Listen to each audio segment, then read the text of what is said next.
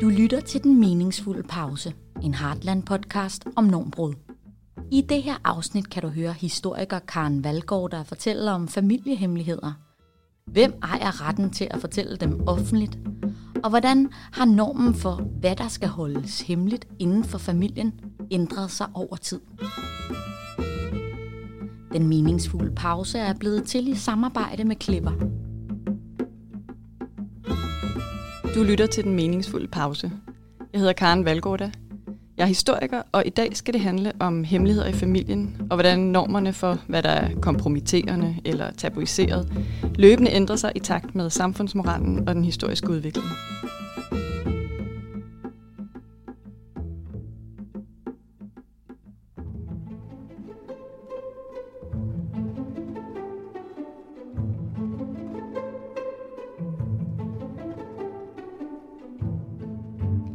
Jeg er faktisk ikke voldsomt god til at holde på hemmeligheder. Desværre. Det er faktisk ret kompromitterende i en vis forstand, fordi man skal jo ligesom kunne være til at stole på. Jeg vil også sige, hvis det er en virkelig sådan alvorlig hemmelighed, eller noget, der virkelig betyder noget for den, jeg skal holde den på for, så kan jeg godt. En værdi i det med hemmeligheder, det er jo, at hvis noget er hemmeligt, så er det også utroligt tiltrækkende. Altså, vi har jo sådan en eller anden, det suger os til sig, når noget hedder hemmeligt eller fortroligt. Så det er jo også en valuta. Altså, der er jo en vis magt i at sige, at jeg har en hemmelighed, eller jeg ved noget, du ikke ved. Og måske er det den dynamik, der spiller ind, når jeg selv har svært ved at holde på hemmeligheder, også så jeg kan godt lide at dele de der spændende, snaskede historier med andre. Jeg kan godt lide at fortælle en god historie.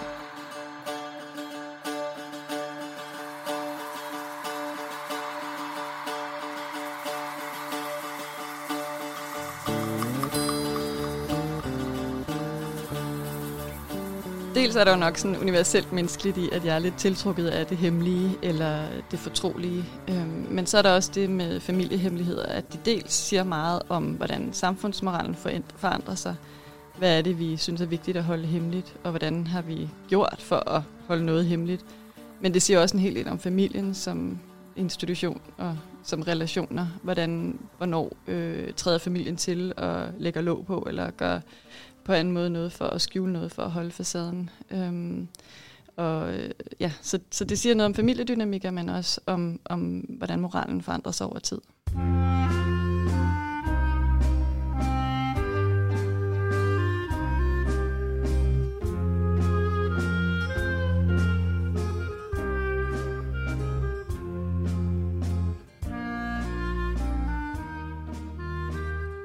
Hvis man taler om noget, der er blevet mere tabuiseret over tid, så noget af det, jeg har arbejdet med i min forskning, det er familievold. Det vil sige voksnes vold over for børn, og mænds vold over for kvinder, og i mindre grad også kvinders vold over for mænd.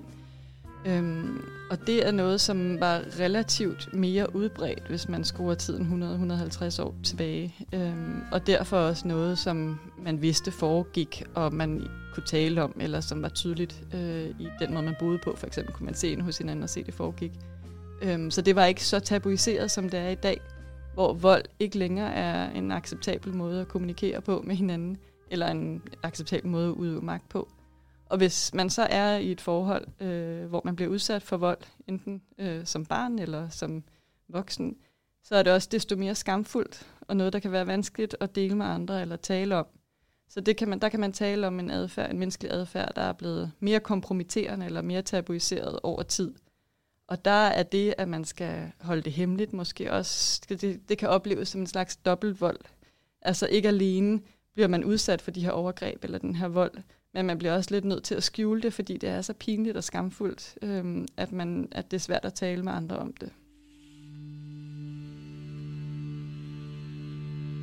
Historisk set er noget af det, som familier har gjort rigtig meget ud af at holde hemmeligt, det er seksuel adfærd uden for de traditionelle rammer, mand, kvinde, gift par, som har sex med hinanden. Så hvis mænd har forelsket sig i eller været sammen med andre mænd, så har det typisk været noget, man har holdt hemmeligt. Så det der med onklen, der er bøsse, det ved man måske godt inden for familien, men det er ikke noget, vi skilter med, at vi holder det hemmeligt. Dels for ligesom at bevare familieæren, men også for måske at beskytte den mand, som har haft sex med andre mænd mod offentlig udskamning eller endda retsforfølgelse. Så det der med seksualitet, det kan også være børn uden for ægteskabet, for eksempel ugifte kvinder, der får børn, eller ofte har det været sådan tjenestepiger, som måske er blevet gravide, hvis de er blevet voldtaget eller har haft sex med herren i huset. Det er også en typisk hemmelighed. Man ser også tit, at børn bliver indlemmet i søskendeflokken, altså som om, du ved, en kvinde har fået et barn, eller en ung kvinde har fået et barn, og så overtager forældrene ligesom barnet som deres. Og det er jo også fordi, det der gør det så utrolig skamfuldt, er jo, at hun har haft sex med en, hun ikke har været gift med, typisk før hun blev gift. Så det der seksualitet, kan man sige, er et af de områder, der historisk set har været omgærdet af rigtig meget hemmeligholdelse. Men hvor vi nok i dag har en hel del friere normer for, hvad man må gøre og ikke må gøre seksuelt, i hvert fald i mainstream Danmark. Og det betyder også, at der er mindre grund til for eksempel at holde hemmeligt, hvis man er blevet gravid uden for ægteskabet, eller hvis man er queer på den ene eller den anden måde. Det betyder ikke, at det er helt væk, eller at der ikke er nogen sådan restriktive normer overhovedet, men der er helt klart sket en historisk udvikling på det område.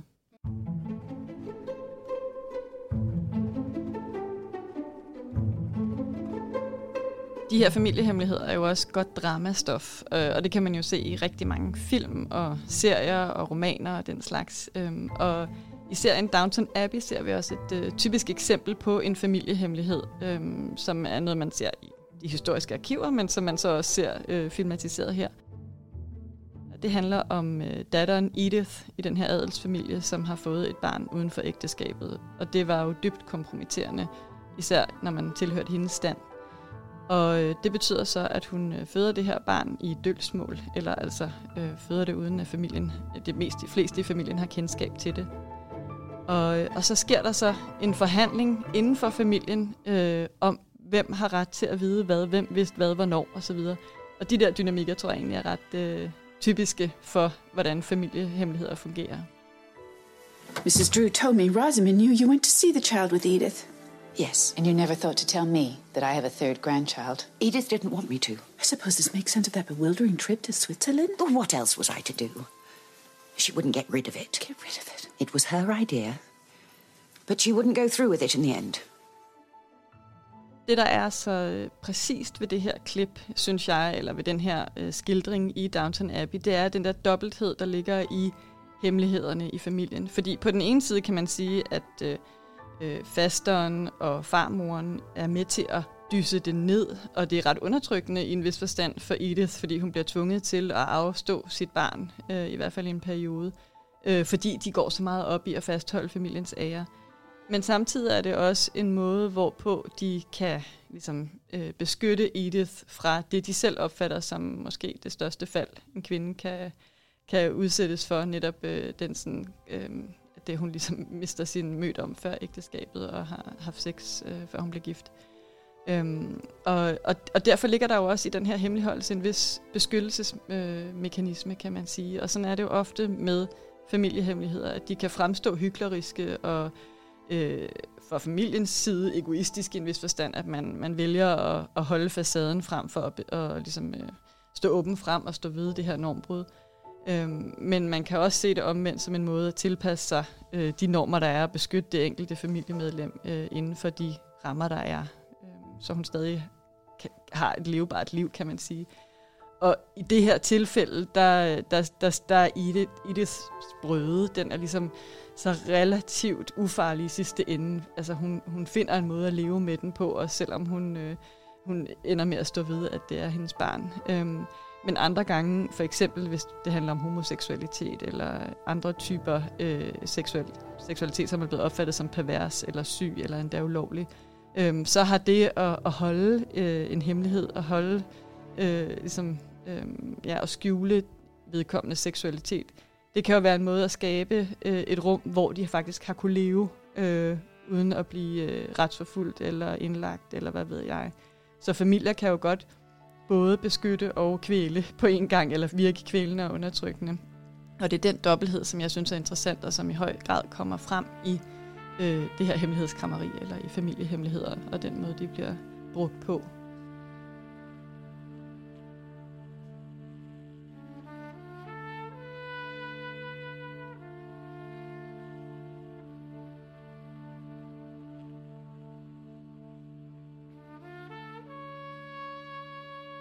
Det, der kendetegner familiehemmeligheder op gennem tiden, er jo, at det på en eller anden måde er noget, der strider mod den gældende moral. Og ofte handler det om noget intimt, men det kan være alt fra selvmord over misbrug af den ene eller den anden art. Det kan både være seksuelt misbrug, men det kan også være afhængighedsforhold som alkoholisme eller stofmisbrug eller ludomani. Og det kan være vold, og det kan være seksualitet eller seksuelle udskejelser, som på en eller anden måde ikke er accepteret ifølge de gældende samfundsnormer. Men jeg tror, hvis man skal se på, hvad der ligesom især er blevet mere tabuiseret med tiden, så er det noget af det, som på en eller anden måde afslører en manglende selvkontrol. Altså så afhængighedsforhold er til en vis grad blevet mere tabuiseret. Det er mere problematisk at være alkoholisk i dag, eller det er mere problematisk at være ludoman i dag. Fordi det viser noget om, at den der selvkontrol, den mangler man. Og det tror jeg på en eller anden måde handler om en overordnet samfundsudvikling, som i højere grad hylder individet og selvkontrol og selvdisciplin og det produktive menneske, så at sige. Og der er de der afhængighedsforhold jo noget, der går på tværs af det eller kompromitterer det.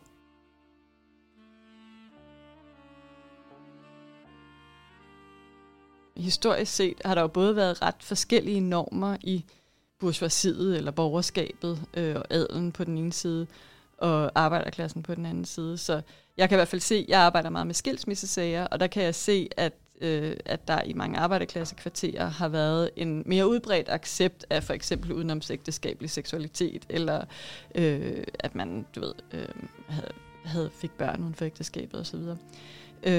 Hvorimod, at det samme kunne være ekstremt kompromitterende i borgerskabet.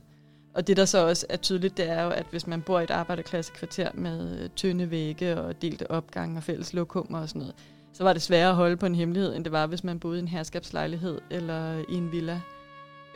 Men det, der jo så også er i det her klip fra Downton Abbey, det er, Edith har jo penge til at tage til Schweiz og føde sit barn, uden at nogen opdager det. Og så placerer hun det hos en fattigere familie, og når hun så finder, at hun gerne vil have det der barn tilbage, så tager hun bare hen og får barnet tilbage, på trods af, at barnet indtil da har levet hos en anden familie, som har knyttet sig til barnet og taget sig af det. Så der er jo også der, kan man sige, nogle klasseskel i, hvem har privilegiet at hemmeligholde noget, og hvem kan få lov at ligesom holde på facaden, og med hvilke konsekvenser. Altså der er jo, i dag vil der stadig være klasseforskelle, og ikke mindst kulturelle forskelle i forhold til, nogle religiøse mindretal har for eksempel nogle sociale koder for, eller normer for, hvad der er acceptabelt, og andre har andre.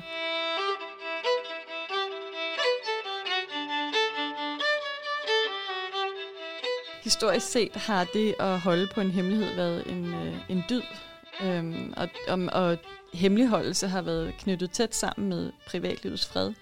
Så det der med, hvis man tilhører det bedre borgerskab, så var det også en dyd at holde på facaden og fremvise ordentlig adfærd og civiliseret adfærd for offentligheden. Og så kan det godt være, at man var bevidst om rundt omkring, at inde bag facaden sker der også andre ting. Men det er ikke noget, vi hænger ikke vores beskidte vasketøj til tørre ude i offentligheden. Og den der, sådan, det der fejringen af evnen til at holde en hemmelighed, den er, kan man sige, er aftaget ret meget med tiden. Og i dag vil jeg jo nok mene, at vi er i ret meget i den modsatte grøft, at det er en dyd og nærmest et imperativ, altså noget, vi skal det her med at dele hemmeligheder og komme ud med alle skeletterne i skabet. Og så er der også en idé om, meget udbredt idé om, tror jeg, at det nødvendigvis altid er lindrende at dele en hemmelighed, og gerne i offentligheden. Og jeg tror også, der er noget om det. Altså, det kan jo være vanskeligt og ensomt og skamfuldt at gå og holde på en hemmelighed, hvis det er noget, man selv oplever som kompromitterende eller vanskeligt. Så kan det jo sagtens være, at man finder et fællesskab. Men det er ikke sikkert, at det altid løser alle problemer. Man skal i hvert fald også være opmærksom på, om hvornår man deler andres hemmeligheder, og hvornår man deler sine egne hemmeligheder. At der kan være nogle etiske udfordringer forbundet med for eksempel at gå ud og dele en familiehemmelighed med offentligheden. Så hvis nu jeg har haft en oplevelse med en tyrannisk far, og at jeg har nogle søskende, som jo også har levet i samme familie, og jeg går ud og fortæller min version med mine minder og mit perspektiv, så skal man ligesom være ret sikker på, at det er noget, resten af familien også synes er en god idé, eller i hvert fald så skal man være bevidst om, at det kan føles krænkende for andre at fordele sine hemmeligheder, og i hvert fald er det heller ikke altid sikkert, at man har helt samme oplevelse af, hvad der er sket. Så der er både, kan man sige, i det at holde en hemmelighed, kan der være nogle etiske problematikker, men det kan lige så vel være etiske problemer, eller i hvert fald udfordringer forbundet med det at dele en hemmelighed i offentligheden eller med andre.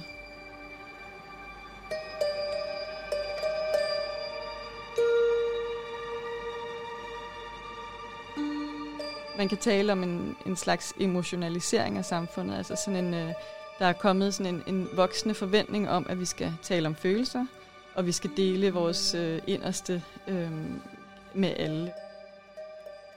Og det tror jeg er sådan man kan kalde en konfessionskultur, ikke? At vi skal tale om alt det vanskelige, og det er i hvert fald meget anderledes, end hvis man skruer tiden tilbage. Jeg sidder nogle gange og læser sådan nogle brevkassebreve, og jeg har for nylig læst brevkassebreve af Edith Rode, en forfatter, som bestyrede brevkassen i familiejournalen før Tove Ditlevsen overtog i 50'erne.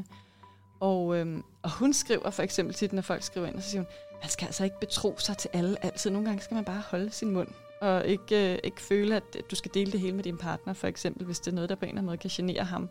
Og man skal ikke sætte ord på alle følelser og sådan noget. Og den type råd vil jo være utænkelig i dag, fordi vi har en forestilling om, at det altid er bedst at tale med andre om vores følelser og tale og fortælle om alt det vanskelige.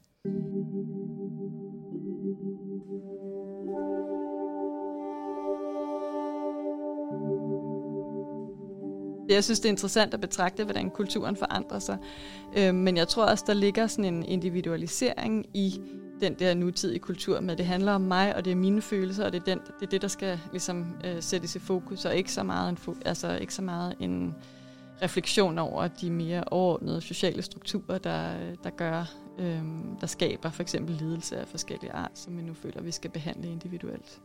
Diskretion, som tidligere var en dyd, det ser vi måske i dag på med en vis mistænksomhed, fordi det hurtigt opfattes som sådan måske hemmelighedskrammeri eller noget, der på en eller anden måde dækker over noget fordækt, noget problematisk, noget som burde luftes, noget der burde komme ud i offentligheden. Det er svært at sige, hvilke konsekvenser den her ælte-kultur har, hvor vi ligesom skal tale om vores følelser og sætte ord på hele tiden, fordi langt hen ad vejen er det jo formentlig også en god ting, at vi bliver i stand til at kommunikere vores følelser. Men dels så kan der ske sådan komme et meget stærkt fokus på individet som udgangspunkt for de sociale problemer, og det er der, man ligesom skal løse det. Det er ved sådan terapi, snarere end ved at se på, hvordan man etablerer velfungerende fællesskaber som helhed osv. Men nogle gange, så tror jeg også, at der kan ske hvis vi taler om de vanskelige følelser, hvis man ælter rundt i dem meget længe, så tror jeg måske også, der er en risiko for, at det kan forstærke det. Og for nogen kan fortrængning måske også være den mest effektive strategi til overlevelse. Og det tror jeg, man skal have for øje, at hemmelighedskrammeri eller hemmeligholdelse også nogle gange kan være en overlevelsesstrategi selv i dag. Hvis du har været udsat for et overgreb eksempelvis, så er der jo ingen tvivl om, at det er for langt de fleste en kæmpe værdi at kunne tale med andre med forståelse, og nogen kan rumme alt det, man har, al den skam, man har levet med, og al den smerte. Men det er jo ikke sikkert, at man har lyst til, at det skal være ens primære identitet i alle sammenhænge. Så derfor kan man jo godt vælge at sige, i nogle sammenhænge har jeg ikke lyst til at fortælle om det her, og derfor får det lov til at forblive en hemmelighed. Netop for, at man kan få lov at udleve nogle andre sider af sig selv.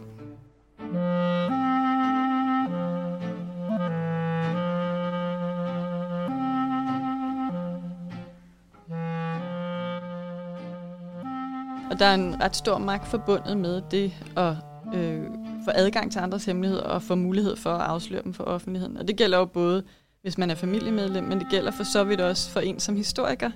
Så når vi som historikere opdager for eksempel, når hende der, hun havde da en anden mor, hun troede var hendes søster, var i virkeligheden hendes mor, har vi så ret til, hvis de selv har valgt at tage det med i graven, har vi så ret til at afsløre det for offentligheden? Og der tænker jeg, at nogle af de samme dilemmaer, som man måske møder, hvis man som forfatter skriver en bog om sin families fortrædeligheder, dem kan man også godt lidt opleve som historiker. Der er nogle overvejelser, man må gøre, så hvad har man en pligt til at holde mund, eller har man nogle gange faktisk en pligt til at fortælle det? Og der kan man sige, at noget af det, jeg har arbejdet med, er jo familievold, Og det er jo typisk noget, der er blevet dysset ned. Og lige præcis der tænker jeg, der har jeg måske i virkeligheden en etisk forpligtelse til at være med til at tydeliggøre og synliggøre alle de erfaringer i historien af mennesker, der er blevet udsat for vold, fordi det også er med til at måske rykke ved vores forståelse af familievold i dag.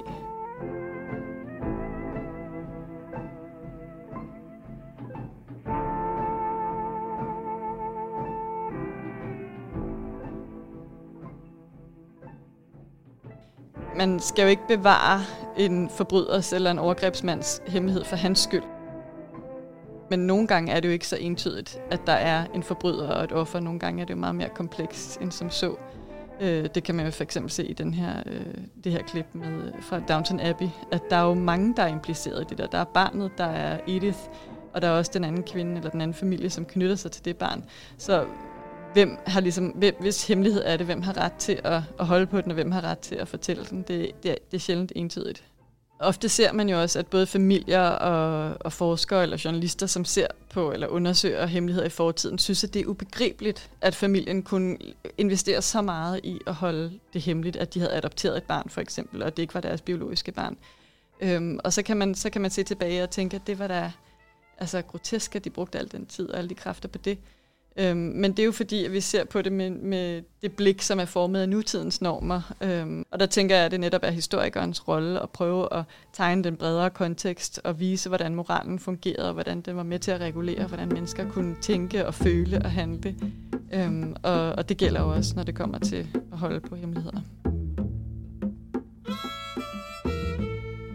Du har lyttet til en podcast produceret af Heartland. Vi har lånt klip fra Downton Abbey, og tak for det. Du kan høre flere podcasts fra Heartland, der hvor du ellers henter dine podcasts.